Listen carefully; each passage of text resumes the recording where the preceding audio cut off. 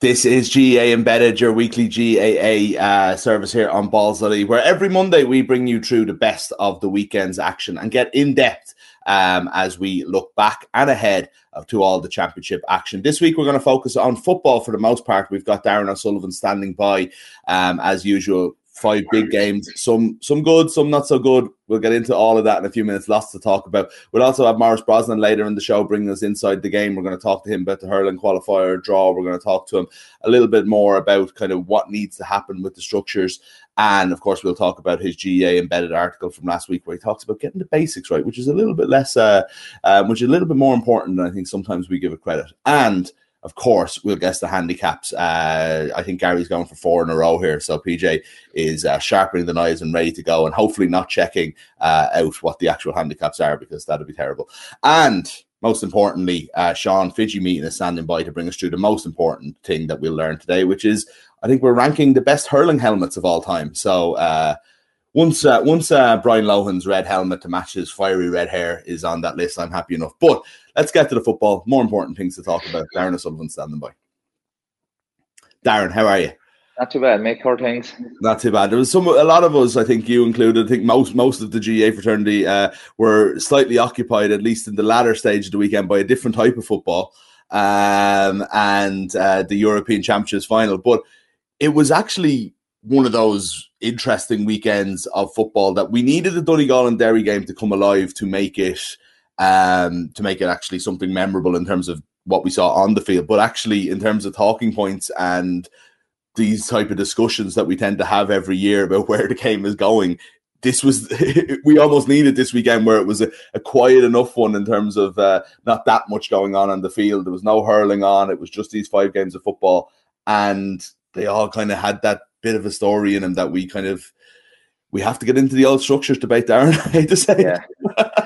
That's the thing. I suppose that's the only good thing about today is that there wasn't much to talk about on the football front, bar one game. The rest of them were fairly drab affairs, but like that, it always comes down to the rules and the regulations and what direction the game is going.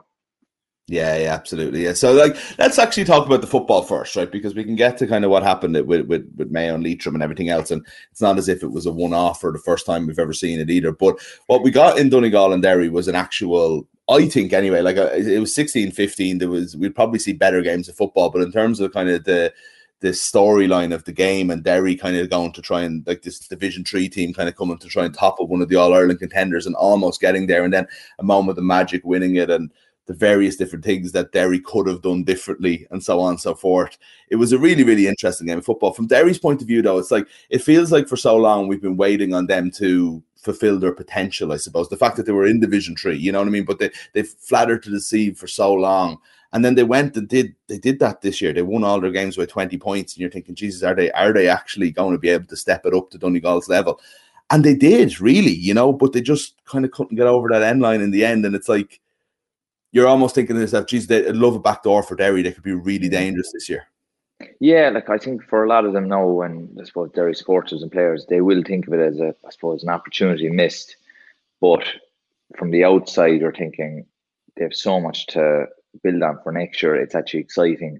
I think they'll get a big reaction up in the county. I was only thinking yesterday, we played them in the league final in 2008 and 2009. We lost in 2008 and beat them in 2009, and they've fallen dramatically since then. So, yeah, there'll be the initial disappointment, but this year's been a big step up for them, and you'd imagine it's going to be a great learning curve for a lot of them. They're going to come on like that. It was opportunities missed, and I suppose the one thing that took me by surprise yesterday was just how poor and how slow-paced Donegal were when you took Michael Murphy out of it.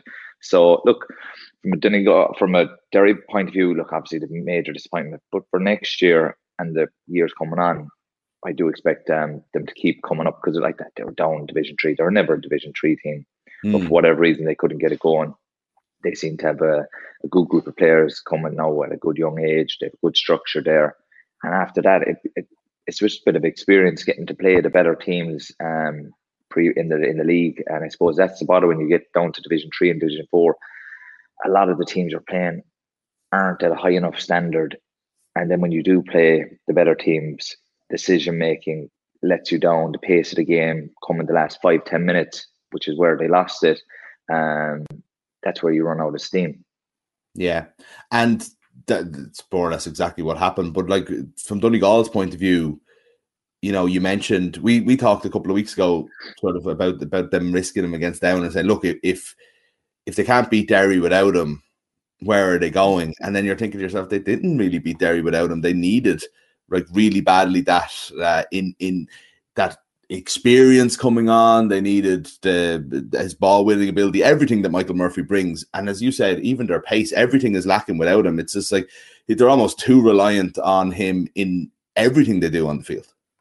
Yeah, it was very strange. Like Michael Murphy is a lot of things, but he's not lightning fast. But it was amazing how all of a sudden he came on and the pace of the game changed. We saw more out of Ryan McHugh. McBrearty, who'd been well shackled, all of a sudden was popping up. Also, McNeilish came on, which is not a good experienced player, so that was obviously going to help. But like it was, Michael Murphy came on, and it was the old reliables who all of a sudden kicked into gear. And it was like without him, they just lacked direction. They lacked a bit of leadership. And as soon as he came on, even the Derry players, their focus changed. And all it was we need to tear into Michael Murphy. I think 2 or 3 of them went to him straight away, hopping off him.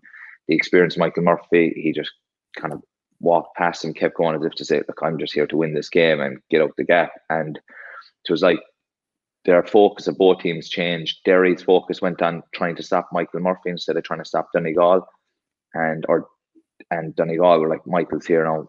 Let's up it a gear and let's win this game. So, look, it was very interesting to see, but I'd be worried from a Donegal point of view if he can't get fully fit or if he does break down in the coming weeks.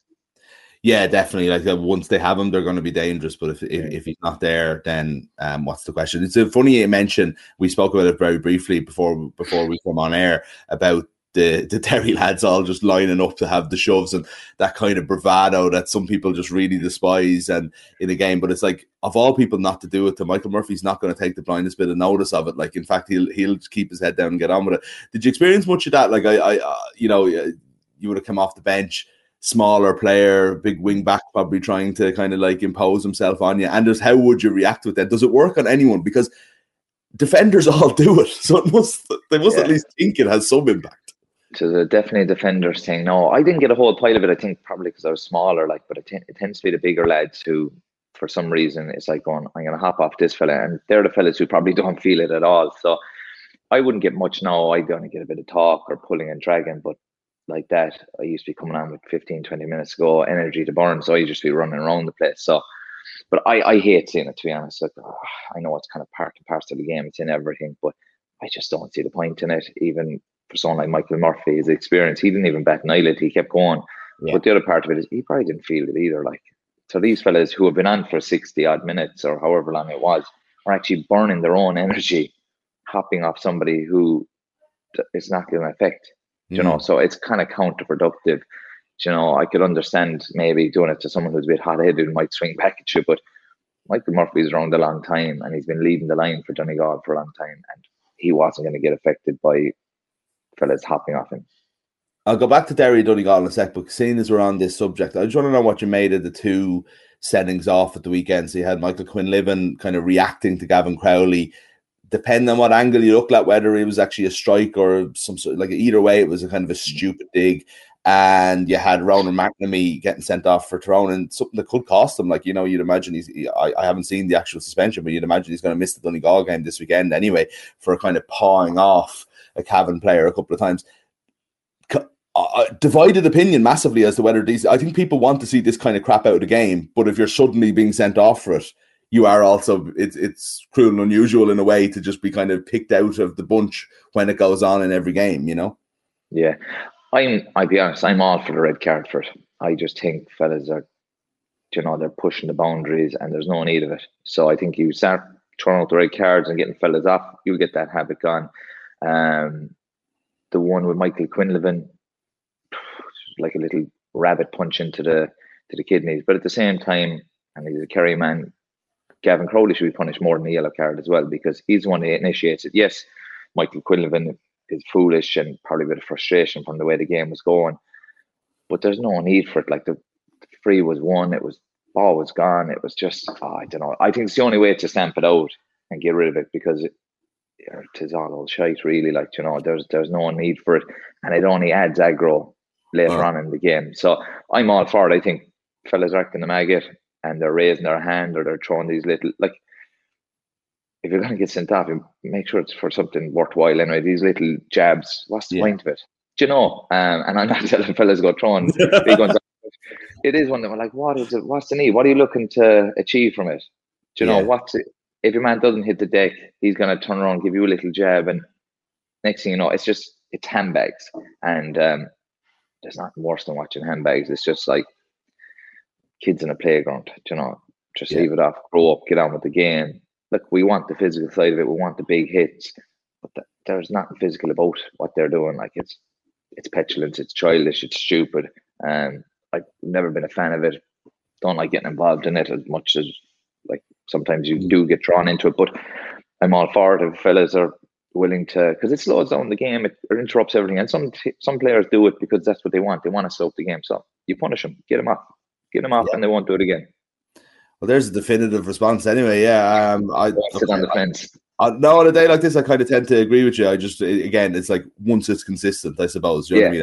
Actually get it out of the game instead of kind that's of the big outlet, It's the consistency amongst most of the rules. Like, the same thing happened next week, and you get 2 yellows, or you might get a talking to. So, like, I think that's the big issue with a lot of the rules. It's consistency. What one referee sees as a red or a yellow, another referee doesn't. So. 2 more things I kind of wanted to just briefly talk about from the Donegal Derry game, and it's one of them is something that, like, in terms of Donegal, in terms of the winner, I don't think we should forget that McBrearty had that. Like, I thought of it as like Killian O'Connor in the equaliser in the All Ireland final that time. I think O'Connor's might be a little bit more brave in that they were losing the game, and as opposed to going to extra time as McBrearty is, but still to just have the balls to kind of take on that shot and to trust your technique that you were going to score it. Derry couldn't do that, and they didn't get their shot off, and it's unfortunate because they were low percentage shots and so on and so forth. But to kind of, almost like retire on the stool, almost not kind of having that go of it, is definitely disappointing for them. Yeah, like, I suppose, like, McBrearty's point was outrageous. Probably had no right to go for it. It wasn't like he was kicking the lights out anyway. Chris McKaig had shackled him well all throughout. Like that, he kicked. Like, some people say it was a handy free before, but it was still a big score to kick. And like that, it was one of them ones. It's a percentage shot. When it goes over, brilliant. If it doesn't, you're going to get a bit of abuse. But you have to have the courage and the confidence in your own ability to go for it. And he did. And fortune favours the brave. And obviously, up the other end, I didn't blame any of the Derry players for not taking that shot on. None of the shots were actually on. But I was just surprised that not one of them drew the man and actually tried to draw free, because we all know the referees are going to give the handy free there, draw, everyone goes home semi-happy. So I could understand the players not going for it. To be fair, the shot wasn't on. Wasn't on. Yeah. And if they'd gone for it and driven it wide, why'd he go for that shot? So it's another one of them hindsight. You see it in the soccer as well, like. They'll be there and they were kind of, why don't they just swing it into the box there the last few minutes, and something might come of it. In the end, it goes to a fella who shouldn't be shooting from 30 or 40 yards over the bar, put in amongst the mix or whatever. But I could understand the Derry lads not shooting from where they were. Yeah. But I suppose with the way the time was, you're thinking, look, you need someone with a bit of pace and a bit of power. Go at contact, little side step, hand goes out, you hit the deck, you're getting a free. And that's all it is. McGuigan had kicked a great score before it, where somebody went into contact with Michael Murphy. Actually, he held Michael's hand, pulled him down, free. You're always going to get him. So that was the biggest surprise and probably disappointment. And when they look back in it, the players will themselves go, geez, if I drew your man in there, there's a kickable free there. But from play, they would have been hitting hopes, and the likelihood of it going over is slim. And then you're opening up a world of abuse. Why was he shooting from there? Absolutely, yeah. Look, the other thing, I don't want to be negative on Derry because I'm actually incredibly positive about them, and it's like fine margins, and it's almost the experience of playing in these big matches in a way. So it's not to be picking on them or to be negative. But the other thing that dawned on me, or just even watching the highlights of Kerry again this morning, and seeing Clifford getting that chance. And look, I mean, it was a good goal chance for anyone, but for Clifford, you just knew bang, goal straight away. Now, I don't know whether that's a Clifford thing or a Kerry thing or whatever, but for Derry, there was just it was like as if they didn't have that clinical. So I'm just wondering from your point of view, Kerry, I would feel through generations, you guys would always take your goal chances when they're there, try to get them. Dublin would for the most part, Kilkenny in the hurling, for example, as well. Do you know what I mean? It's just always like you go and you be ruthless when the opportunity arises because it's worth more than 3 points, really. Yeah. Is that something that's kind of inbuilt into you as a Kerry footballer from the first minute you go into the squad, or is it coached, or is it just David Clifford being David Clifford? I think it's just David Clifford being David Clifford. To be fair, if I was more ruthless, I would have had 30 goals for Kerry. I think a lot of mine went over the bar. But yeah, look, it is one of the things. I think the better players, that's the difference. Everything is 9 out of 10 with David at the moment. It seems to be 10 out of 10. But that's the difference. The better players, they finish them, and the lesser players don't. So no, but like that, you're told at a young age, get in there, get into the back net, get in, get out, be done with it. But like we said earlier, Derry will rue the chances. There was a hand pass across the box. It's a handy tap in, and just that's the difference. But like you said, it is all positive for Derry. Yeah, they'll be disappointed today, but the steps they've made, and they're going to learn so much from it. And that's what it is about. It's about when you get these opportunities, you have to take them. Otherwise, the better teams will come back and punish you. Donegal didn't play well. They turned up for 10, 15 minutes, and they were ruthless. And even when there were percentage shots, they were able to take them. So, look, obviously, David's goal was phenomenal when it went into his hands. Like, to be honest, most of the better forwards, you'd expect him to score there. But it's just the way he does it. It's just like it was poor defending. Like, if there's one fella, like, if I have a choice, do I leave the ball go to David Clifford, or do I give it to the wing back who's after running 60 yards with a few fellas around him? I'm staying on the wing. I'm staying on David Clifford and leaving the wing back, take his chances. So it was poor defending. It was tight angle, but it was just the way he finished it. It was just boom, off the boot. It flew past the goal before he knew it. So look, there's only a few players who can do what he does. But I wouldn't compare everyone to him. But it is one of the things they're gonna risk or rue the chances they missed. And look, you learn from it. It's not easy to take initially, but I do think it'll be all positive for Derry going forward for next year. It's just a pity that there's such a long break now. Yeah, it was the game in the championship so far for sure. We should be getting into a few more kind of closer ones now. Anyway, we've got a Munster final to look forward to between Kerry and Cork. We've got Mayo and Galway in the Connacht final, and Donegal and Tyrone next week. Obviously, we probably don't have time to talk about Tyrone and Cork, and we'll definitely get to Mayo and that whole situation in a sec. But just from Kerry's point of view, then felt over like as soon as that game. They never really like massively stretched the scoreboard, but I get the impression another great performance from Sean O'Shea, another great performance from Paddy Clifford. David Clifford's on absolute fire. I just get the impression people are kind of satisfied with how things are going, that they're ticking up, they're motoring along through the championship so far. Yeah, I think so. Look, some of the players, they look different this year. They look very business-like. They look very serious. Sean O'Shea is absolutely lifting. I think the arrival of Paddy Clifford on the scene, obviously he's playing well in his own right, but I think he's freed up Shawnee. I think over the last 2 years, Shawnee, the over-reliance on Shawnee to be the outlet there at centre forward, it's hard going. He was having to sprint 40, 50 yards with a man on his back, win a ball, try and turn his man, either play it in or shoot, and maybe get on the end of it. A lot of work there for one man. So the fact that Paddy comes out, he has energy to burn. He's a great footballer. He's an intelligent footballer. It's taken the burden of Shawnee being that sole ball winner there. He's drifting closer to goal and he's flying. But no, Kerry, as a supporter, no, you'll be happy with how it's going. Look, obviously, 11 points last day against the Munster champions. It was a good win. I would have expected more.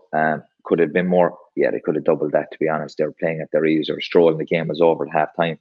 But they're motoring nicely. I expect them to have no real issues with Cork. I don't think Cork are at the standard at all. I think the only hope Cork have against Kerry is if it's slashing rain and it's a bad windy day. But no, from a Kerry point of view, you'll be delighted with how they're motoring. They seem to be up in the gear. The backs have tightened up massively since the Dublin game. Mike Breen from Beaufort has come in, looks incredibly comfortable at the number 5. Gavin White is like a machine up and down.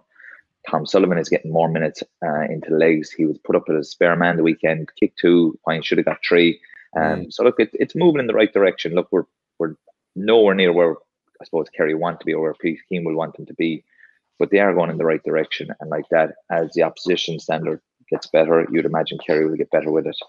Yeah. It's amazing a player like Thomas Sullivan can be the best marker in the country and also can do such a good job as a free man and kind of get a couple of scores and stuff like that. Just the array of talent in one player is always kind of surprising to me. You know, he could play a match where he could touch the ball for 70 minutes and be man of the match, or he could dominate a game like he did Cork. Yeah, and the most impressive thing for Tom was a wing back, and he was your attacking wing back, get a couple of scores, and if you were the wing forward marking, we're going, but he'll be loose and I'll be able to do a bit of damage as well. But they put him into this cornerback role, maybe a bit of trial and error, see how, and he's just sacrificed his own game when he's in there, and this is my job, I'm going to nail you down. And he's Kerry's best marker now. And the great thing about it is if he doesn't have to mark, leave him off. He glides up the pitch and he's very comfortable in front of goals and pick a pass or to score. So tis a great option for Kerry to have. Absolutely.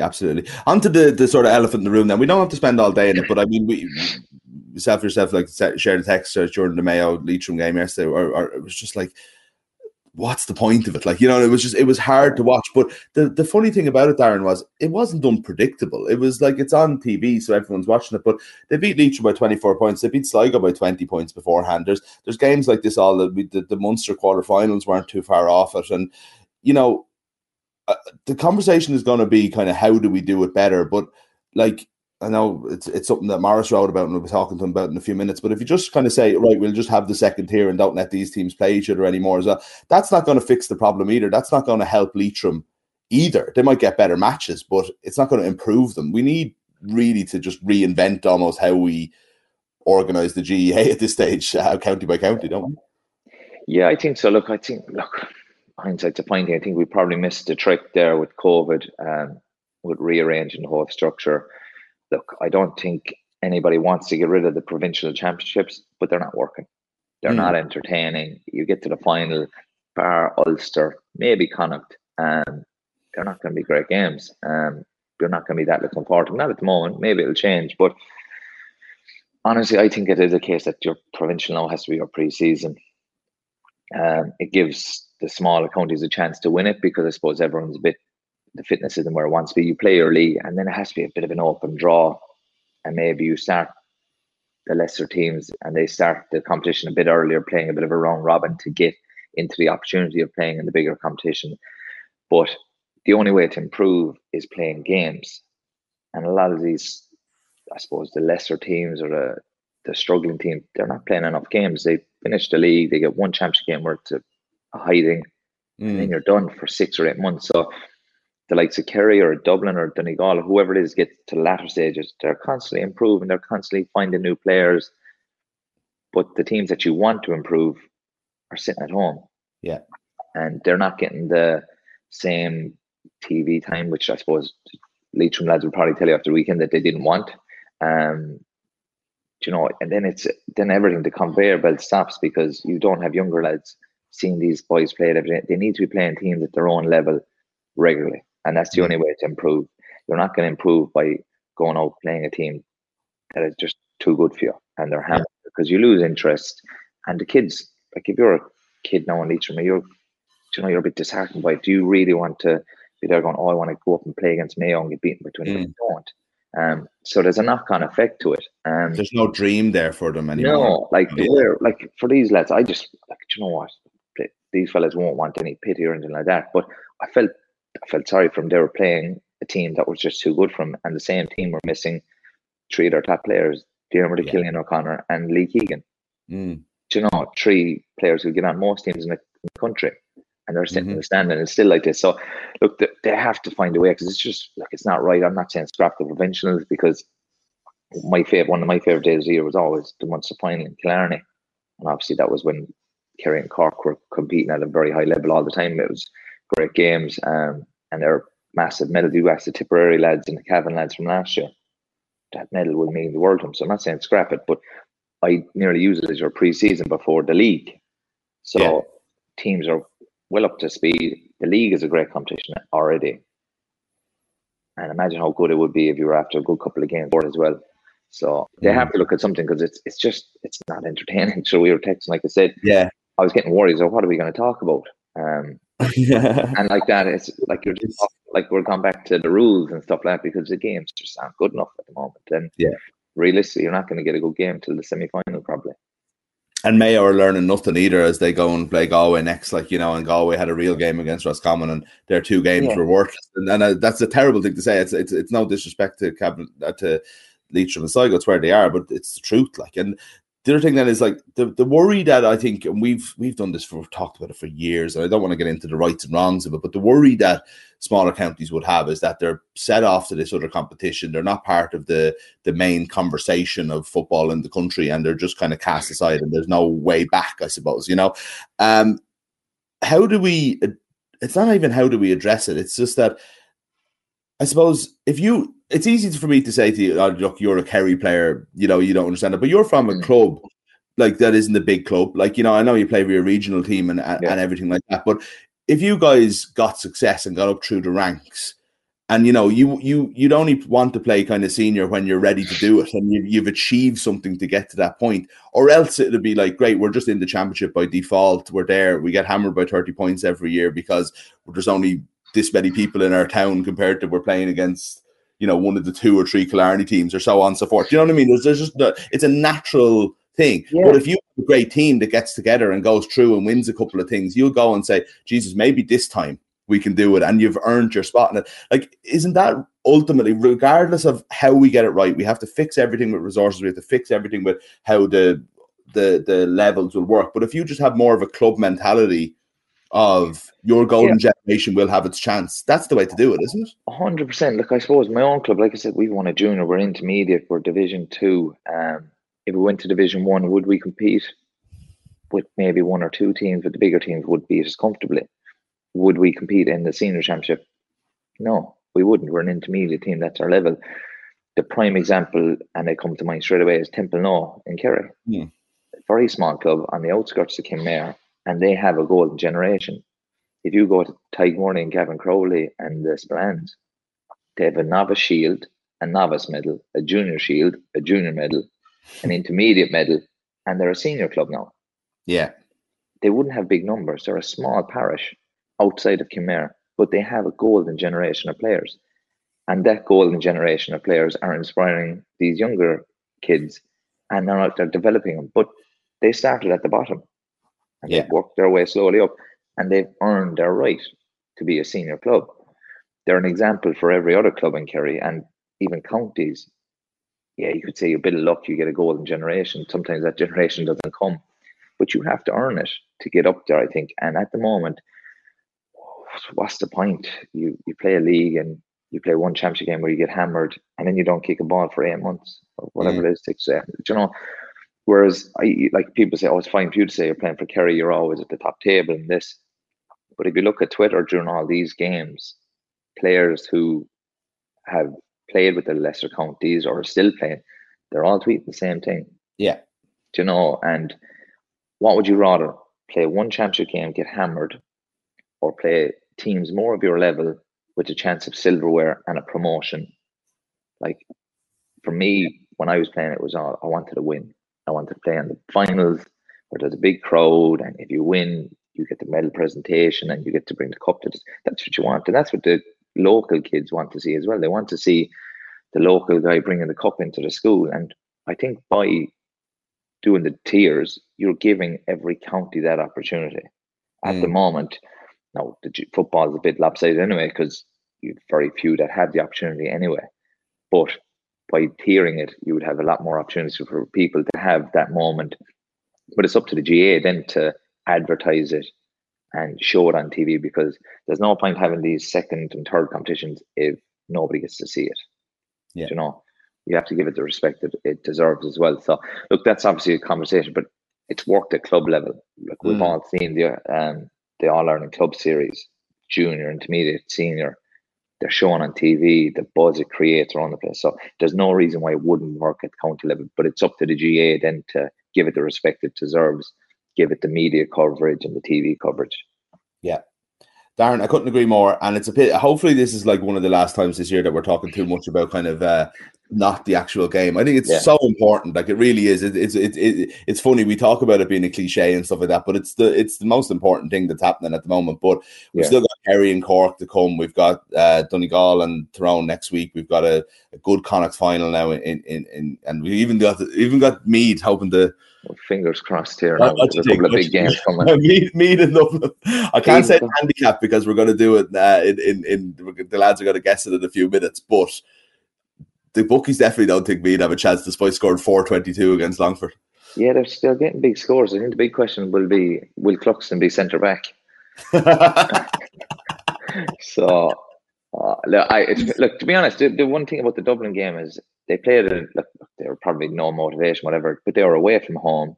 Mm-hmm. Motivation was low, and they struggled.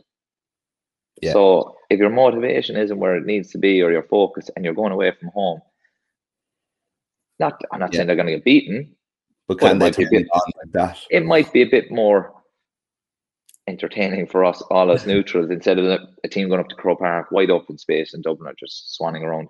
See, that's the bother with Croke Park. The pitch is so big, teams are gassed after 25 minutes, especially if they're playing in the lower divisions. Yeah. Because they're not used to the intensity. That's it. Well, we'll see what happens anyway. We'll chat in a couple of weeks. I'd say we'll probably the two finals of the hurling will probably take precedence next week. But Darren, that was brilliant stuff. Thanks a million for joining us. Oh, thanks. Cheers, Mick.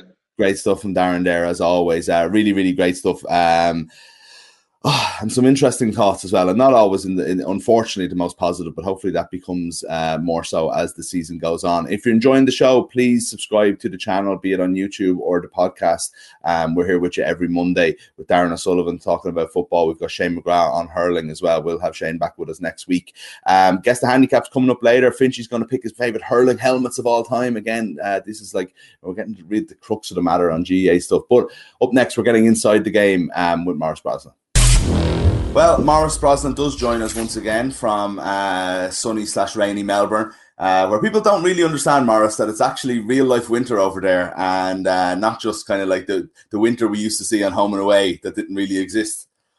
Yeah, people including me. I had absolutely no idea that I was arriving to really cold Melbourne until I got here, and very quickly had to redo my entire wardrobe because I rapidly realised I wasn't equipped for it.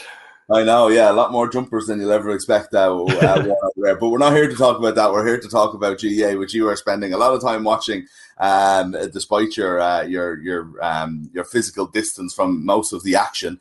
And we're going to talk, like as we do, talk about your GAA embedded article from last week, talk about what you've got coming up this week. We'll get into all that in a minute, but we haven't talked about hurling. Obviously, we were talking to Darren, but the qualifier draw was made this morning, and it brought up some interesting results. So we have a round one of Waterford versus Laois. I think I could have seen that coming, and I could have even more seen that the other round one match is Clare versus Wexford. It means that Cork and Galway get a buy into the next round. Cork and Galway, who have only played one game and lost it, get an extra week off, get a less game that they have to play to go and win the All-Ireland. Then Clare, Wexford, and indeed Laois, who all won a game so far this year. So that's a very fair situation, isn't it?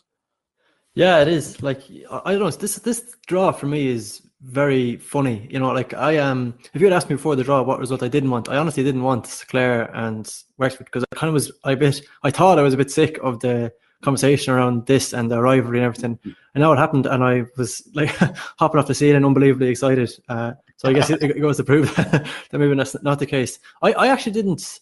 I'll be honest, I didn't consider the imbalance of the structure until you said it there. And I kind of can't come up with a rational argument against it. You know, I know, like, the people will be listening to us here now, right? And they'll be rolling their eyes at the idea of another championship structure debate, which is totally fair enough. But, you know, the reality is that there's a very simple solution. You incentivize winning games. And if you've lost your opening game, you de-incentivize that. You know, we're not talking like anything drastic here. This wouldn't have happened in the right structure. Sorry, I mean in the new hurling championship structure, because you have the round robin format and the top two teams, third team going through to a preliminary quarterfinal. But it's just the fact that we've had the structure we've had for the last 2 years, and Clare have been screwed by it 2 years in a row, really. You know, in terms of getting the first round game, and you know, it's not actually from a Clare perspective, or whoever wins this weekend. I don't think it's this week or next week that'll affect them. I think it's trying to get on beyond that, because you're coming through a bear pit. So if you take Clare last year, for example, right? What really hurt Clare for me They had that cracker against Laois last year. That's just coming back to me now, which was a brilliant game. Came out the next week and bet Wexford last year, which was also a really good game. And then they were flat when they started against Waterford. Now, that's totally understandable when you think about you're coming off 3. Like, the Laois game was unbelievably competitive, maybe more competitive than they actually would have anticipated. And then you go into the next game and it just hurts you down the line. So this, like, the draw, it's a great draw. I'm really excited for these games, but at the same time, it puts, whoever comes out this weekend on a massive back foot. And I kind of, like, as you said, I really do agree with you. It's unfair. Yeah, from a fan perspective, like, I do actually see that it's probably the best one, because you keep Waterford are going to get back on track, you would think. No offense to Laois. Yeah. You get that marquee game on the week when you've got the provincial finals, but that Clare and Wexford will grab the attention and will and you losing one of those teams isn't the end of the world for the wider GAA population, whereas losing Cork or Galway at this early stage probably would be. So you kind of all the good teams are there, but I just think there's too much reliant on, in a system that you had where you had 2 provinces, they all played each other in round robin, and it was getting to that stage where this is only, home and away is the only variable here, and that is every year. Whereas now you're in a situation where Clare have been done by a draw twice, because they got the hardest route possible in Munster, having to play the 3 games, obviously having to beat Waterford, Tipperary, and then it would have been Limerick to win a Munster title is nigh on impossible these days, you would say. And then to get done by a draw again, then when there is an easily fixable, easy for me to say, Maurice, situation here. So that just kind of annoys me. But mentioning Waterford possibly being in I would say almost certainly being in a stronger position in round 1 of the qualifiers than Clare, after Clare and beating them, is definitely, it rings all the bells in my head of unfair when it's the team that you support that's involved, absolutely. But it does raise an intriguing thing of, like, writing off Laois again, because I'll tell you one thing, I definitely wrote off Laois at the weekend against the season they had. The way, I mean, their performance against Wexford was dissected in so many ways by hurling analysts as to how poor it was and how naive it really was. And they'd obviously had this disastrous league. They were relegated. Antrim had already beaten them, despite a closer game, I think, than people think. And then they just come out and blitzed Antrim in the first half. And I was thinking to myself, it's like, Jesus, fair play. And there is something to be said for the experience of having played in big games and in championship big games over the last 3 or 4 years, or 2 or 3 years, whatever it is for Laois. Yeah, absolutely. Like that's something we probably return to later on. But the fact that Laois have that bank there, I think, will really stood to them at the weekend. Something as simple as, right, like I wouldn't say this in a critical sense, but just something as shrewd as to get the red card. You're down to 13 men, so you've got the sin bin. Then Ross King gets sent off. And what's the first thing that Laois do? 2 men go down. John Sucru, the physio, comes on to help Paddy Purcell tie his laces, right? A minute later, Ed Rowling was down. He's fixing the contact. That's in-game. That makes that, I'm not criticising that for a second. That's shrewd. You've got 10 minutes here. You're down to 30 men. You need to make up every single minute. If you, whatever means you want to do it by, you can do it by. If Ed Rowling has to fix the contacts, what's Sean Clare, the referee, what's he going to say to him? So, even just something as simple as that, something as shrewd as that. And, I think that game, I was really impressed by Laois's ability. The last, 3 years, we're talking about the template, the new game of hurling, possession versus position, that kind of thing. And I think Limerick have kind of become the template that a lot of teams are trying to adopt. And that what is Limerick system? It's, if you were to break it down, they can mix it a lot of different ways, but they've got a really dogged working, incredibly physical half forward line. You will not, if you try and play a short passing game through that, you're trying to go through, Will O'Donoghue and Garrett Hegarty and Morrissey. And that that system looks really impressive, and you could see Antrim definitely are committed to this short passing game. Ryan Elliott, the goalkeeper, is I don't think he put the ball outside his own half at all. He's they're really committed to that short building game. And Laois, I think, made a shrewd change, which is they went back to kind of an agricultural. I don't want to do them a disservice here, but like if Cheddar Plunkett sat down and looked at what do we have here at our disposal? How do we make the most of what we have here? And he decided, right, we've got Enda Rowland with a monster puck out. So if we got Enda Rowland with a monster puck out, and if we got a really dogged, determined inside forward line, why would we withdraw players? Why would we bring Ross King out the field where he might get swallowed? Where instead, let Enda Rowland drop the ball on top of him, go direct. And, four scores in the first half. The very first, Ross King's very first point is Enda Rowland, the goalkeeper, pucking the ball, something you don't see anymore, pucking a long puck out in on top of Ross King, and it works. So he gets the score, he gets fouled for the yellow card. Suddenly then you're thinking, let it rain, put the ball down in on top of him. If King can get out in front and he's fouled, he's sent off, it's down to 14 men. He hits the one on his right, which he actually puts wide.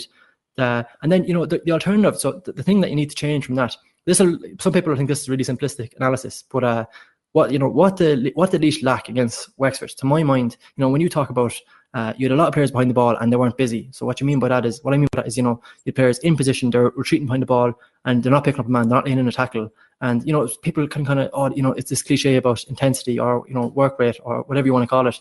But ultimately, that's what they changed at the weekend. Look at the best example of this is both Laois goals. The ball goes long inside the forward line. They don't take the ball clean. So, as a statistic, you'd say, that's poor use of possession. But what do? They work like dogs. Paddy Purcell, who's just like a really wiry, I love watching him play, like a real wiry warrior of a wing forward, run up and down all day. He'd drive, his very first point, driving hard at players. He took an unbelievable belt in the chest, got back up, kept going. So what they do, they press, he gets on the ball, goal.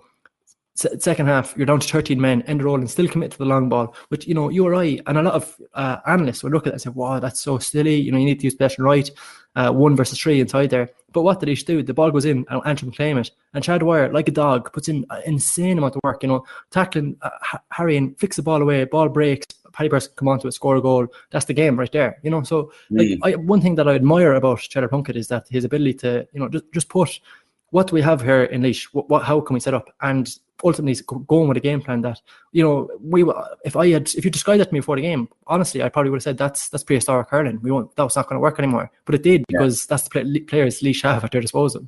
Yeah, and to be able to adapt from a game plan as well, like when it didn't go right as well, as another kind of virtue there. Like, so it brings us to actually a piece you wrote on Balls last night after, the Sunday game about the about football structures, really. And look, me and Darren, we talked about it for a good bit there and everything that goes into it. But there was a couple of bits that sort of caught my eye in that. And one, I think, can be brought into a more wider GEA conversation rather than even just football. But, your point being that it's a lot more than just changing the structure that's going to help weaker counties develop. And it's funny, when you're writing that, I'm thinking to myself, there is a sense of hurling being the example there, and that the Joe McDonagh Cup is working. The Christy Ring system is working. You do see development in a brilliant week for Kildare this week, But, Offaly are probably getting back on track again. Like, you see Laois kind of hanging on there. But then there's a point of, like, when does that become not just like a convenient place to put all the other counties who are playing each other?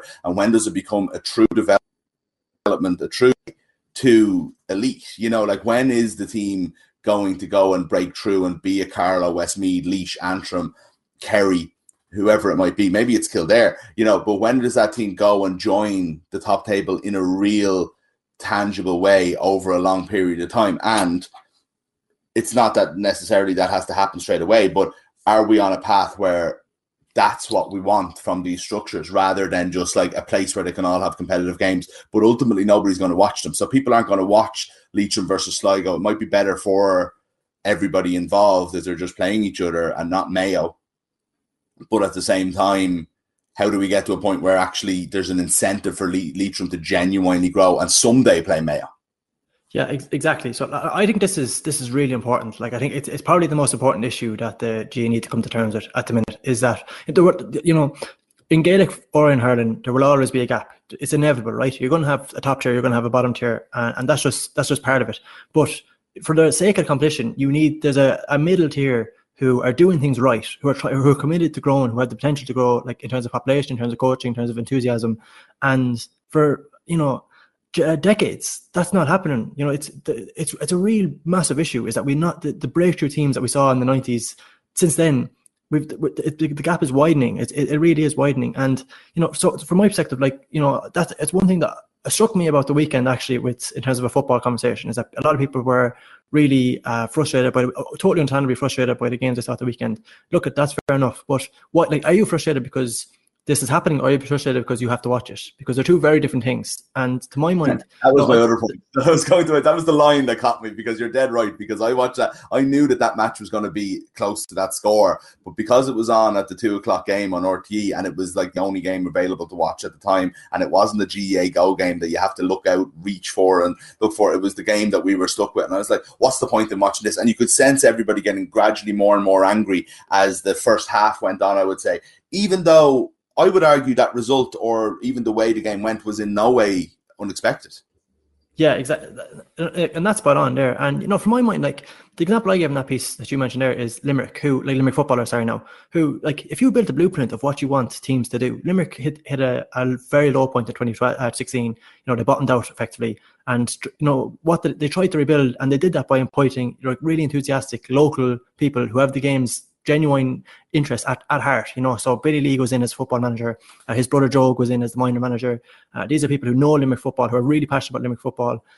Slowly starts to rebuild. Every time we talk to them, he talks about long term. We had Billy on the so-called Weaker podcast in the year they bet Tipperary. Was that 2019? I think it was. They bet Tipperary by 7 points 2019.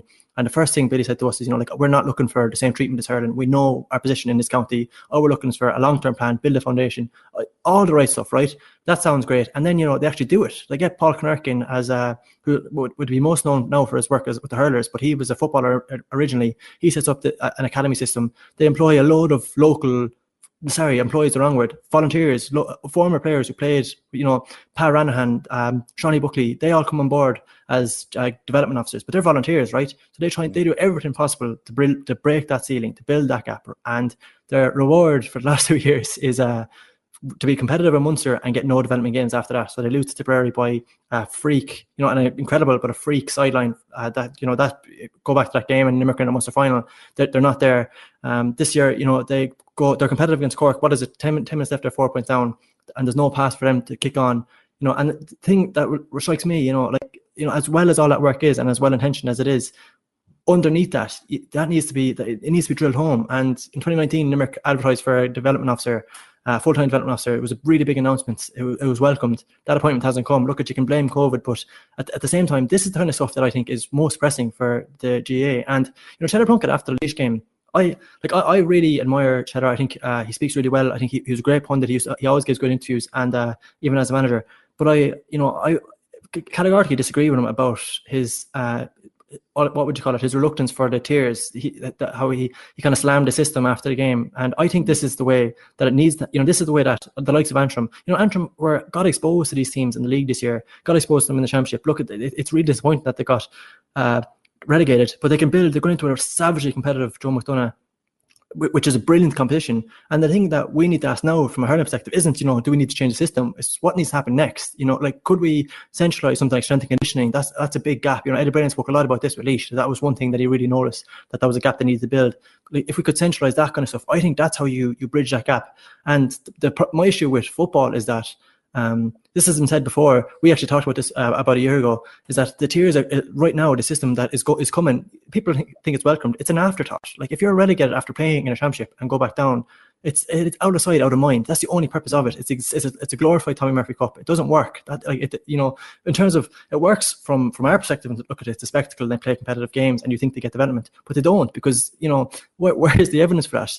And this is evidenced by as great as the system is in hurling. Carlow, I remember, we were, I think, on the forefront of this Carlow Rising hurling stuff. The first interview that Paul Cody did after that, when Carlow reported, was with us, and he told us on that podcast that I mentioned earlier. The first thing he said was, we need to get in. We had 6 clubs in Carlow, now we're down to 4. We need to get development officers in here. This can't just be a flash in the pan. We need, from promotion perspective, he said, this needs to be inspiring kids. None of that happened, and Carlow haven't kicked on since then. Like he was 100% right, unfortunately, but he was 100% right. And the fear is that we look at Laois and we look at Antrim, and it's so great to see them as competitive as they are. But what are we going to do to get them up again to that next level? That's, I think, the tiers can't be the destination, as I think it might have been in hurling. It has to just be a starting point. And yeah. I would worry that from a football context, that a lot of people think that's problem sorted, tiers are in, move on, and it's not. It doesn't serve the goal we want. It isn't. It's why people are holding on and are so against the tier system, because they will be just cast aside and forgotten about. And if you have something like the John McDonagh Cup, that equivalent, whatever, it gets more interest than you would expect in a way, because it is fiercely competitive, and it's good. People would prefer to watch competitive sport than not, but at the same time, it's always going to be less than. And yeah, structural change. We always talk about structure. It's always championship structures. Actual GAA structural change, exactly, yeah. In investment and development and so on and so forth. And look, honestly, a more centralized system that money is divided in where it's needed rather than where it's raised, I think, is probably what we need. And then maybe we would all get a little bit more behind a real tiered system, and, you know, one that people don't feel like is just getting rid of the undesirables who go out and lose by 20 points on national television. Yeah, exactly. And the thing is, right, like this isn't to undermine the tier system in itself, because I do think the tier system, you know, I remember, I just got a flashback there earlier, 2019, you came into the office one Monday after, I think Kerry bet Westmeath, it was a big shock, and you were hopping off the walls, buzzing, watching Shane Conway, I think, like don't quote me on this, it was something like Kerry hit 20 points, Shane Conway hit 15. It was like an unbelievable game. It was the first year of the Joe McDonagh Cup, and I remember we were just buzzing, like this is the future, this is great. But you know, in reality, it's what happens next now. Like what can we do to get Kerry hurling? This, you know, that has to be the base point, because those kind of teams, you know, there's teams below that, right? You know, there will always be a gap in every single sport. There's going to be a gap, and that's fine. But there's teams in the middle here who actually could penetrate, who could make the competition better if they had just, you know, a little leg up. Like, and I think that's where I really hope that is part of the conversation from a talented cut perspective, or whatever it becomes down the line, that whatever we incorporate, you know, the tiers, it serves us. Like, look, we don't have to watch boring one-sided games, but what does it do for the game? Like, and I really hope that that's where we can go next, is that we can kind of service the game, because it's there. You know, the whole point is that the framework is actually there. Like, Limerick they've done all the work. They have a coaching structure, they have an underground structure. All they need now is a leg up, and they'll be competitive. They'll be making Munster finals. If you want to hold on to the provincial system and flip it the way some people want, where provincial is first, league second, Limerick will make that provincial way better. To have a competitive Limerick, that would be brilliant. So from that perspective, I think that's definitely something that needs to be taken into consideration, whatever happens next. Absolutely. We've used up most of our time on your GA Embedded this week article this week by the piece that you wrote last night, which is basically the same kind of thing. We're getting inside the game in a more detailed way. But you did write about the Dublin cliche of doing the basics, doing the most straightforward stuff, and how we kind of laugh it off in overtime. And it's funny because you wrote about like hand signals last week. We spoke about it not being the be all and end all. And it's like, what actually is the be all and end all is like, you know, hand passing and soloing and doing all these things. But more and more in sport, we see that when those things are ignored, you know, and this goes across a lot further than just GEA, but when these are the most important things, you get things like Dublin dynasties or New England Patriots dynasties. Yeah. So, like, you know, I think the reason you roll your eyes, I do anyway, when you hear this stuff, is because some people kind of, you know, invest a huge amount in it and pretend, oh, you know, the biggest difference between Dublin and everybody else is that they do the basics, which obviously isn't true. But I also think that some teams lose sight of the fact that the basics are the most important. This is a really similar conversation that we had last week, Mick, because last week we were talking about, you know, efficient use of your time. What are you best served doing? And, you know, if you could master, Kieran Donaghy had a really good point after the Cavan game at the weekend, Cavan Tyrone, where Jim McGuinness was saying, you know, the big difference for him is conditioning. There's certain conditioning between these teams. There's a big gap here, and that's ultimately the gulf. And, you know, like, no, that's good analysis, right? Fair enough. But Donaghy countered that on Sky and said, you know, why is Cavan's conditioning so exposed? And the reason Cavan's conditioning is so exposed is because Killian Clark is running the ball up the field and he solos the ball too high and they lose it and spend 5 minutes trying to chase it back. That a basic kick pass to a man in acres of space goes astray, and Cavan are running all over the field trying to get the ball back. You know, so as a coach, you can say, right, we need to invest heavily in strength and conditioning. We need to get ultra fit, and we need to be able to press and chase down. Or you can say we can get good at soloing and kicking the ball, you know, skill execution at a high level, and we won't have to concern about that. You know, if you had that technical proficiency, that isn't a concern anymore. And I think that's, you know, one thing that Dublin do really, really well is that, you know, those like errors even, and, you know, the reason that Dublin are so good is that they're so good at basics that even in really high pressure situations, they don't fall apart. There's not an inter-county player in the game right now who can't catch, kick, solo, hand pass the ball. You know, those days are long gone. But can you do it at an ultra high level under pressure? And the way that you can instill that is on the training field, you know, by training under those conditions. And I do think, you know, when people talk about that with Dublin or the Patriots is another example where, you know, like there's, you know, Belichick is taken it to a cliche level where he says, you know, that's the be all and end all for him is basics. And to my mind, that's not him saying that he doesn't use analytics. It's blatantly obvious that he uses analytics and really complicated plays, and, you know, has a reason for that. But it's also he understands how important that is. You know, Belichick's favorite player is a safety, is Ed Reed. Anytime you hear him talk about it, he lauds him. You talk to Dublin players, you know, as good as their forwards are, the people who get the most praise are, James McCarthy, Brian Fenton, the heartbeat of that team, who power on that way.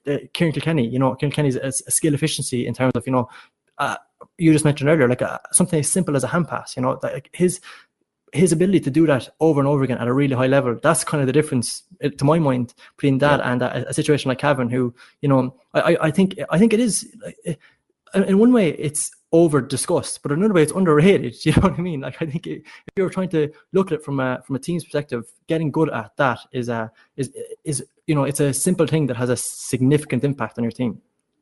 An inter-county footballer once told me that he was never once in his life coached how to kick a football. And, had a very, very good career and could kick a ball fine. But you can only imagine is like the amount of time this man would have spent in his career on tactics and kickouts and various different little things. Whereas how much better could he have been if people were teaching him and all of his teammates from club level all the way up to county how to kick a ball more efficiently? But you do a lot more. You do like surely that is a starting point, and you would imagine that in some places they do work on things like that. And Mick, that you're so right to say that, because if you look at the Derry game last weekend and people talk about like what is the thing that Derry need to do. So Derry could spend the next 10 sessions talking about different scenarios, how they close out that game, the scenarios that happened there, or and this is not the scapegoat them, but just one example.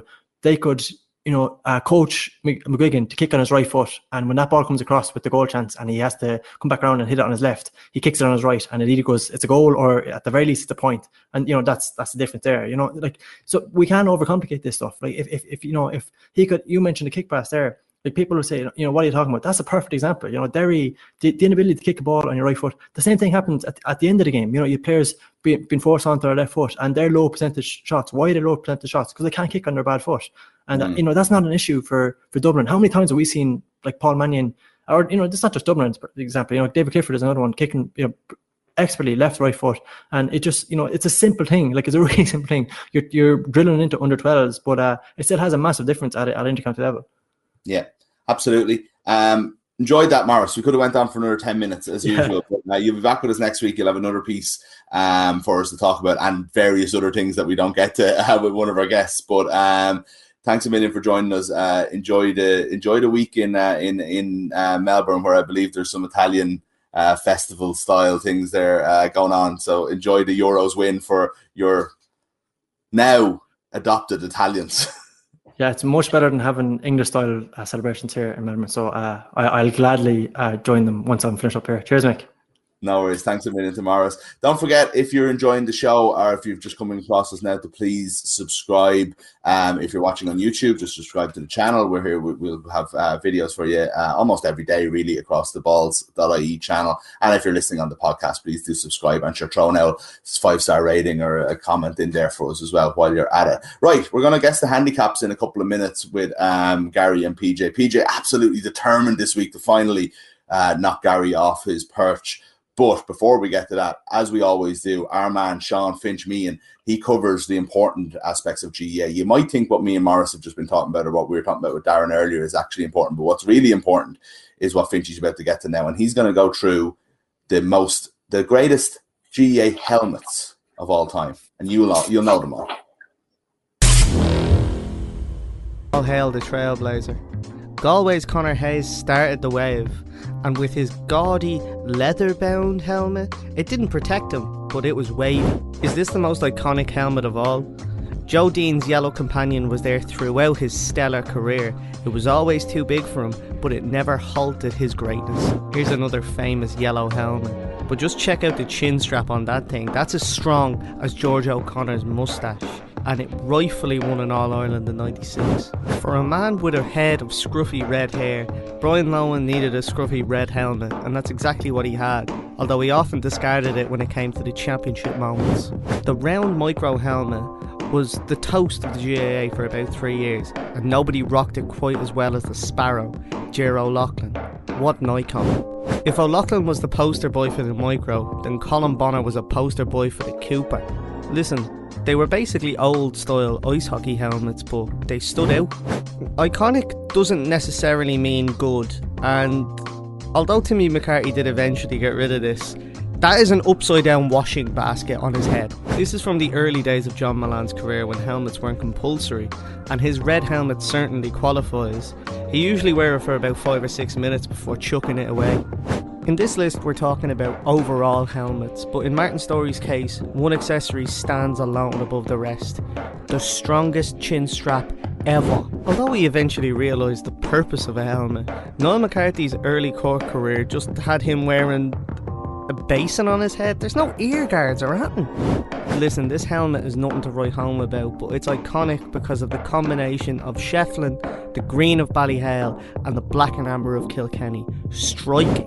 Lark Corbett is on this list because of the combination of everything. Yes, the yellow helmet is striking, but a lot of tip players wore it. But the high socks, the success, it's gotta be. The 1988 Hurler of the Year, Tony Keady was a trailblazer, and his white helmet was so intrinsic to him that at his funeral in 2017 it was brought to the altar.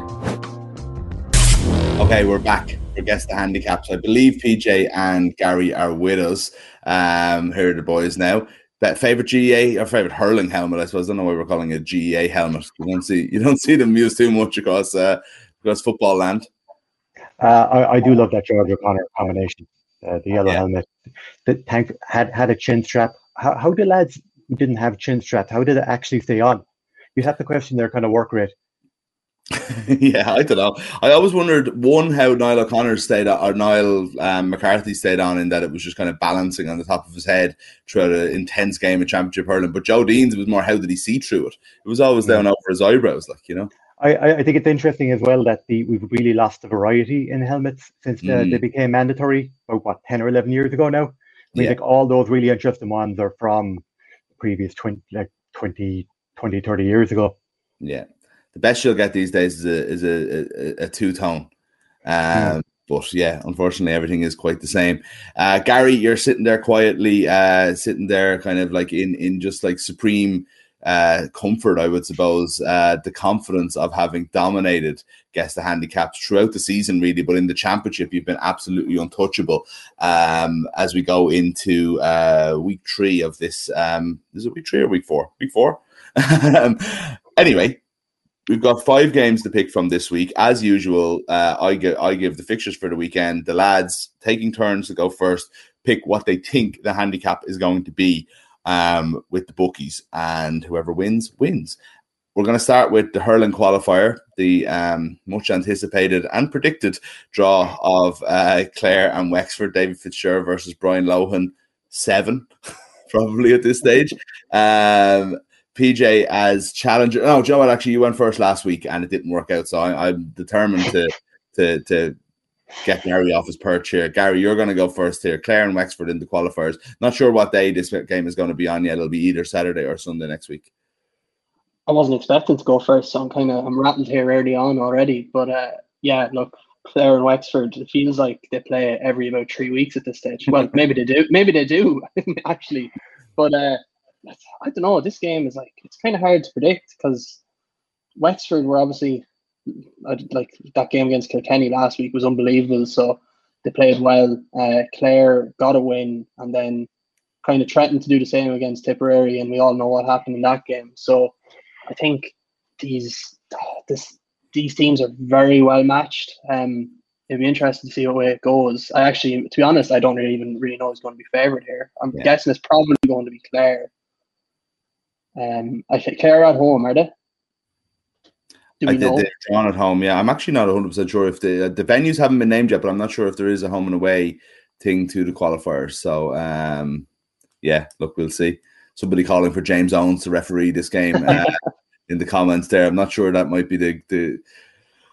Anyway, so you've got the James Owens thing, you've got the Davy Lohan thing, you've got the COVID stuff and the close contact stuff from earlier on in the year. There's just a lot going on with this game. You've got the fact that Clare knocked out Wexford and really kind of like such a disappointing end to Wexford season last year. You weren't even sure if Davy was going to be back after it. There's so much going on. I've stalled enough for you there, Gary. Who's favorite? Well, if the VAR official from the Euros, the England and Denmark game, can get the Euro 2020 final, I don't see any reason why James Owens couldn't referee this game. So to be honest, but I would say Clare are probably favourites. I'm going to say -2, but I'm not at all confident here. So I think PJ could have me. I'm glad Gary went Clare -2 because I'm going to say Clare -1. It's quite an interesting game because there's two teams coming into this game feeling very kind of contrasting feelings, I would say, about their previous games. Whereas Wexford probably feel they left it behind them against Kilkenny, and like they were. Like they had that numerical advantage in extra time when Owen Murphy was sin binned. Like and Clare would probably feel like they were robbed against Tipperary. I mean, like that wouldn't be like Clare now. We don't know. We don't normally feel like we're robbed or aggrieved in any way. Even though we didn't get the bye, having won a match, and they're in a worse position than Waterford. Sorry, I'm after going off on one there, PJ. But we wouldn't be the type of county to feel aggrieved now or robbed or anything. I have a lot of Clare friends. I'm in a Clare WhatsApp group with a lot of Clare people. I was at a Clare wedding last week, and let me say there is a definite feeling that they were robbed. I can confirm that. There was really kind of inevitability about this game. Like it's like a force drawing these two teams together. They're like you said, they're all that documented kind of animosity between the two managers. Yeah, I think Clare -1. Yeah, you had it 5 minutes ago. Clare -1 it is. What a start it is. Putting Gary first is that I wouldn't put my thumb in the controls. What's the thumb in the scales here? But if I was to, I would have let that's how I would do it. Leinster final up next. Sticking with the hurling, we'll do three hurling games, 2 football games. It's a really, really good weekend of GAA ahead. But Leinster final is on. Dublin versus Kilkenny. Which is a novel Leinster final in itself, I suppose, PJ, but also one that, how much credit do Dublin get for that Galway game? And are people in that position now where they're just really scared of Kilkenny because Wexford did show up and still cast them aside in the end? It was a really good Dublin performance, I thought, against Galway. There was like a really good collective team performance. There was no real kind of weak spots. I mean, like goalkeeper Alan was really good. Conor Burke was really good in midfield. Danny Sutcliffe was great. The goal from Chris Crummy was fantastic. Like the pass from Ronan Hayes across them, Chris Crummy's control. But there is a feeling that the victory was probably more down to Galway not showing up rather than how well Dublin played. This is Dublin's first Leinster final since 2014, I think. 2014, I think. Yeah. On the Kilkenny side, they showed like incredible grit in to beat Wexford because they were 3 points up with Owen Cody's goal. You think you've won it there, I would think, and then Wexford come back. They were like, momentarily, Wexford probably thought they'd won it when Conor McDonald put the ball in the net, and then it was actually flagged as a point.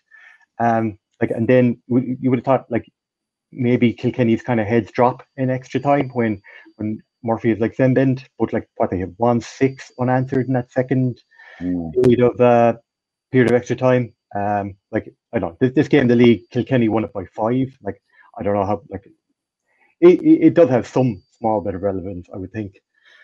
Yeah, I had initially Kilkenny -5 written down, and I started thinking, you know what, if that was it, I would take that bet because I think Kilkenny will be favourites. I think they'll win this game, and if I had -5, I probably would take that. I'm going to say Kilkenny -7. Okay, Gary. Right. That was higher than I was expecting PJ to go. So that's kind of, I think I'll say -6 just because -8 sounds like a lot, but like with these, you never really know. We're always surprised by the size of the handicap. So I'll say -6. Well, the bookies are giving Dublin a lot more credit than both of you guys are because it's actually Kilkenny -4. I believe. Yeah, I just wanted to confirm there by the screen in case I had my notes wrong. But yeah, Kilkenny -4, which is interesting and promises a good game, I hope. We've 5 Dublin players on after week 1 of our Rolling Hurling All-Stars, actually, which is, they'll be doing well to hold on to that. But it does show you, like, PJ, to your point, like there was a good all-round performance. It wasn't these kind of like Tony Kelly last year for Clare, where he was sort of doing it a little bit on his own. This was an all-round performance through the centre of really, really good hurlers that have kind of finally sort of all got fit again at the same time and are together with that. Okay, Limerick versus Tip, Munster final. It's becoming a common Munster final. This Limerick Tip. Gary, what are you going for? All Ireland champions versus Tipperary. Yeah. This should be a great game if it lives up to the bill. And obviously, sometimes at Limerick they can be clinical to the point of kind of sucking some of the joy out of the game. Hopefully that doesn't happen here. Obviously, they will be favourites against Tip. They kind of seem to have figured out their little bit of a Munster hoodoo that they had there for a while. But I don't know how many points do you give them. I think they will win. I think they will win reasonably comfortably in the end, without being disrespectful to Tipperary at all. Obviously, I'm going to say Limerick -5. I think might be a good number in this. That game against Cork, that feels like a bit too much from Gary there. It feels like a little bit high. So I'm going to undercut that once I've made a few points here. that 8 point win against Cork, they didn't play that well, but they hit they were still. You still came out of that game feeling like these are probably the All Ireland champions. I mean, they hit 20 wide, which is just pretty standard for them now at this stage, because you have to recalibrate what is like a bad number of wides now when it comes to this Limerick team, because they have this kind of shoot on side policy. Yeah, saying to Shane McGrath last week though that it's like Cork come out of it feeling great about things and feeling that they really played quite well, and Limerick were coming out of it thinking, geez, we never really showed up, and Limerick still won easily in the end, and I know a few circumstances felt that way, but it does, I think, to your point, that just shows you the strength of their position at the moment, doesn't it? Yeah, they could be unbeatable. Yep. We've had the All Ireland champions from this game in the last 2 years. I mean, Limerick won it last year. Tip lost it in 2019, but they won the All Ireland. This is 3 in a row as well for Limerick, which shouldn't be sneezed at. I know, we kind of aren't thinking too much along the lines of provincial records and stuff like that. But the Munster Hurling Championship is a big one to win, and I don't have the records in front of me, but I can't say Limerick have won 3 in a row too many times in their history as well. So there could be a bit of pressure there. It's a draw in the league, this one. So I don't know. I'll throw that in there while I consider. I'm going to undercut by 1. I'm going to say Limerick -4. I would have gone minus. If I'd gone first, I would have gone Limerick -3. But because Gary went -5, I'm going to go on Limerick -3. Well, there's no 2 points for accuracy this week, but you would have got it in the old days because it is Limerick -3, which means that we're 2-1. Is it? Am I right in saying? Yeah. 2-1 to Peter. Okay. Not on top of things today, lads. My quizmaster brain. I've nearly gave away the result with the facial expression a couple of times and everything here. I'm struggling. That's the hurling, right?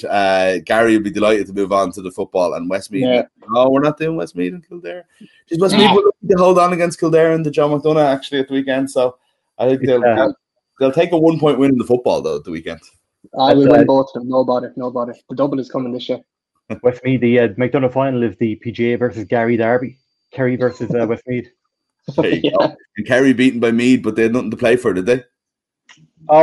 Kerry only qualified for the final because Padraig Boyle hit a last-minute free. They only got into the final on goal scored, I think. Wow. Okay. Jeez, I missed that completely. That feels like a story that we should have been covering on this show. But anyway, that's John McDonough.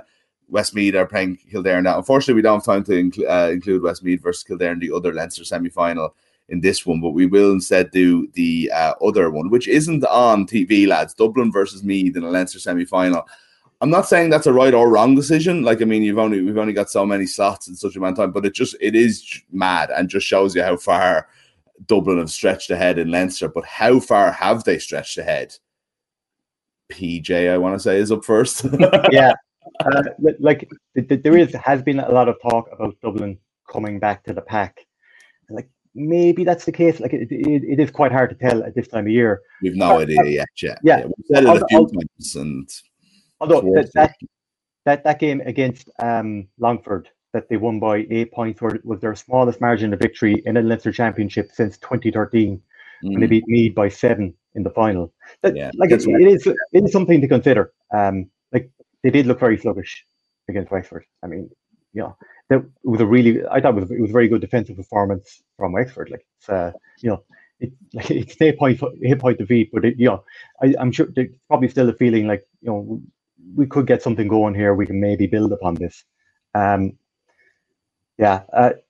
Mead. What they hockeyed Longford 422 they scored. Yeah, I think is the unbelievable number. Yeah, they had 12 different scores in the game. I mean, that's always a good sign. I mean, like you're getting like 1-2 from your wing back. Yeah. Jordan Morris, your best forwards hitting 1-4. These are all like good signs. Like Dublin are still obviously like are going to be favourites. Like an interesting thing I think about this game is that the Dublin beating Wexford, and that game was obviously overshadowed by the Stephen Cluxton situation. With him like not being available for the moment, and like this game was at Croke Park. You think like Cluxton's replacement is Evan Comerford, who has a major advantage over many other keepers in that when he was like deputising for Cluxton in league games, he was playing games at Croke Park, way more like games at Croke Park that no other kind of rookie keepers would get a chance to play in. I think that's kind of like something to consider, like during this championship when we are kind of like looking at Comerford. Like some are big favourites here, but still. How much? I've Dublin -9 written down here. Okay. Yeah, I like Dublin are obviously favourites, so I'll let Gary give a chance to level this one up. Myself and PJ were both working that Sunday where Dublin were playing Wexford, and we were talking to each other on Slack, and we were saying -24 seems like a lot. Like if you're giving any team a 24-point head start, I'd probably back them. So I actually bumped it down to -20 and did back Wexford. And I was delighted by that in the end, so that came true. So I think the bookies are going to be a bit more sensible here. Well, obviously, we're never going to be quite that big, but I still think it could be double digits. So I think I'm going to go -10 for Dublin. What did you say again, PJ? -9. Okay, so it is -12. So it's a high one. They weren't being that sensible. I've had this feeling with Meath, I'd say 3 times over the last like 5 years where I felt like it could give them a game, and they just haven't. I think they scored 4 points in the Leinster final. Was it last year, 2 years ago? So hopefully we see a little bit more of a game this weekend. But it brings us to a showdown here, lads. It's 2-2. We've got one game to go. It is the Ulster semi-final between Donegal and Tyrone. What a game. No disrespect to Fermanagh or to Monaghan, and this is exactly my point. Who are Monaghan? Armagh. But Donegal Tyrone is the marquee game, and it's the one that we're all looking forward to. 2 big wins at the weekend. How's this one going to go, PJ? Me, is it? I think it's Gary first. Actually. It is Gary first. It is me. This is a big advantage here for Gary, I feel like. Yeah, is it though? I think it is. I think I kind of prefer to go second because I think this is kind of a hard one to call. Like that Donegal, like that game yesterday would have taken a massive amount out of them to try and come back and close that deficit. And now to play a week later is like it's going to be a tough ask for them. Obviously, we don't know with Michael Murphy. He came on yesterday, he looked good. Will he have 70 minutes in him? You'd imagine probably not. Like there's only a week in the difference, and he still has to recover from his time yesterday. Like Tyrone were comfortable against Cavan. I know some people were kind of saying, Cavan Championship could be different, but really they never really looked like losing that game, to be honest. Suspended though. Yeah, McNamee suspended, which obviously is a loss, but I still think Tyrone will be favourites. And I'm going to say Tyrone -1. Okay, PJ. Colin McShane back in scoring. There's a lot going on. I feel like that it was a very, very good weekend for kind of sizing up both of these teams ahead of their showdown. I know Donegal were very lucky to get out of it, but at the same time, now that they have been, I feel like we've had a really good primer for this game in the weekend just gone. Yeah, going to this weekend, I would have thought that Donegal were the real All-Ireland contenders in Ulster, where that maybe is kind of flipped now after their performance at the weekend, which wasn't really up to All-Ireland contender status, I thought. Go back, you mentioned Colin McShane there, 3 points off the bench. He looked really good. Darren McCurry as well got 10 points. He got 5 of them from play. There was 1 from a mark. Have we decided yet whether a mark is from play or not? That's or is it just like a mark and it's something else? Yeah, I think it is a kind of it's like freeze, marks, sidelines, and 45s are all in the same bracket, I would say. Yeah, if Tyrone get out of this, like you would think that the combination of McShane and McCurry in the future could be a lethal one for them, because McShane in 2019, I thought he was fantastic. Like he was unplayable at times. I thought he was just like, you stand off him, he'll stick it over with the right or left. You kind of like, you get too close and he'll just kind of blow by you. Like McCurry looks like he is like, it's nearly a decade since McCurry made his Tyrone debut, and like fought like in that game, you kind of thought, maybe he's really kind of living up the potential there. I know there was a few years in the middle there where he wasn't available. Like Donegal, I thought beat Derry because like the conditioning was a little bit better, and like it was helped as well because you can bring Murphy off the bench, McNeilish off the bench, Oisín Gallen off the bench, like that. That stronger bench definitely made like a big difference. It was interesting to hear Mark McHugh yesterday on BBC saying that he thought there were players on the pitch for Donegal who weren't good enough, like they weren't at inter-county standard. You could see Oisín McConville, this is at half time, like he was talking about. He thought there were Donegal players who didn't want to kick the ball, and they you could just let them have the ball, and it didn't like really matter because they weren't going to do that much was going to hurt you.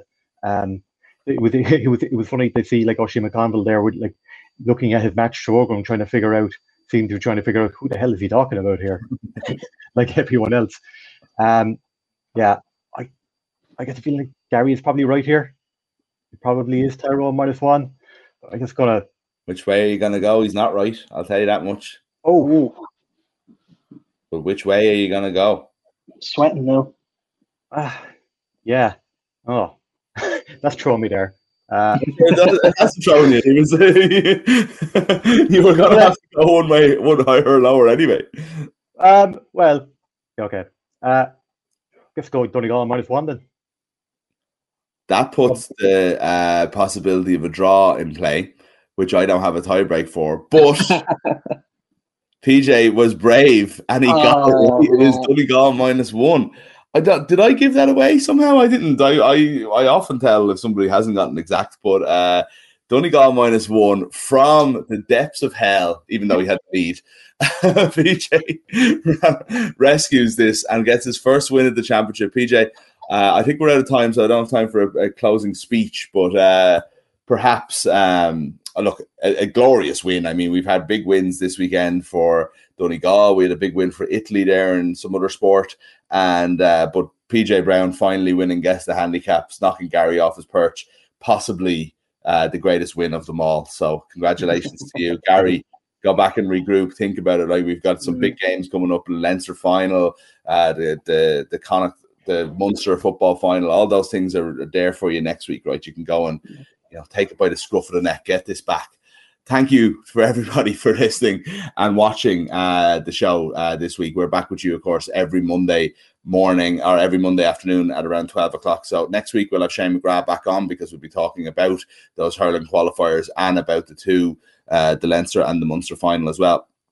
And we'll have lots more besides as well. Stay tuned to Balls.ie all week for more great GEA content. And please subscribe to the channel. If you're watching on YouTube, please hit the subscribe button. And of course, if you're listening to the podcast, also do subscribe and leave us an out rating as well. Talk to you soon.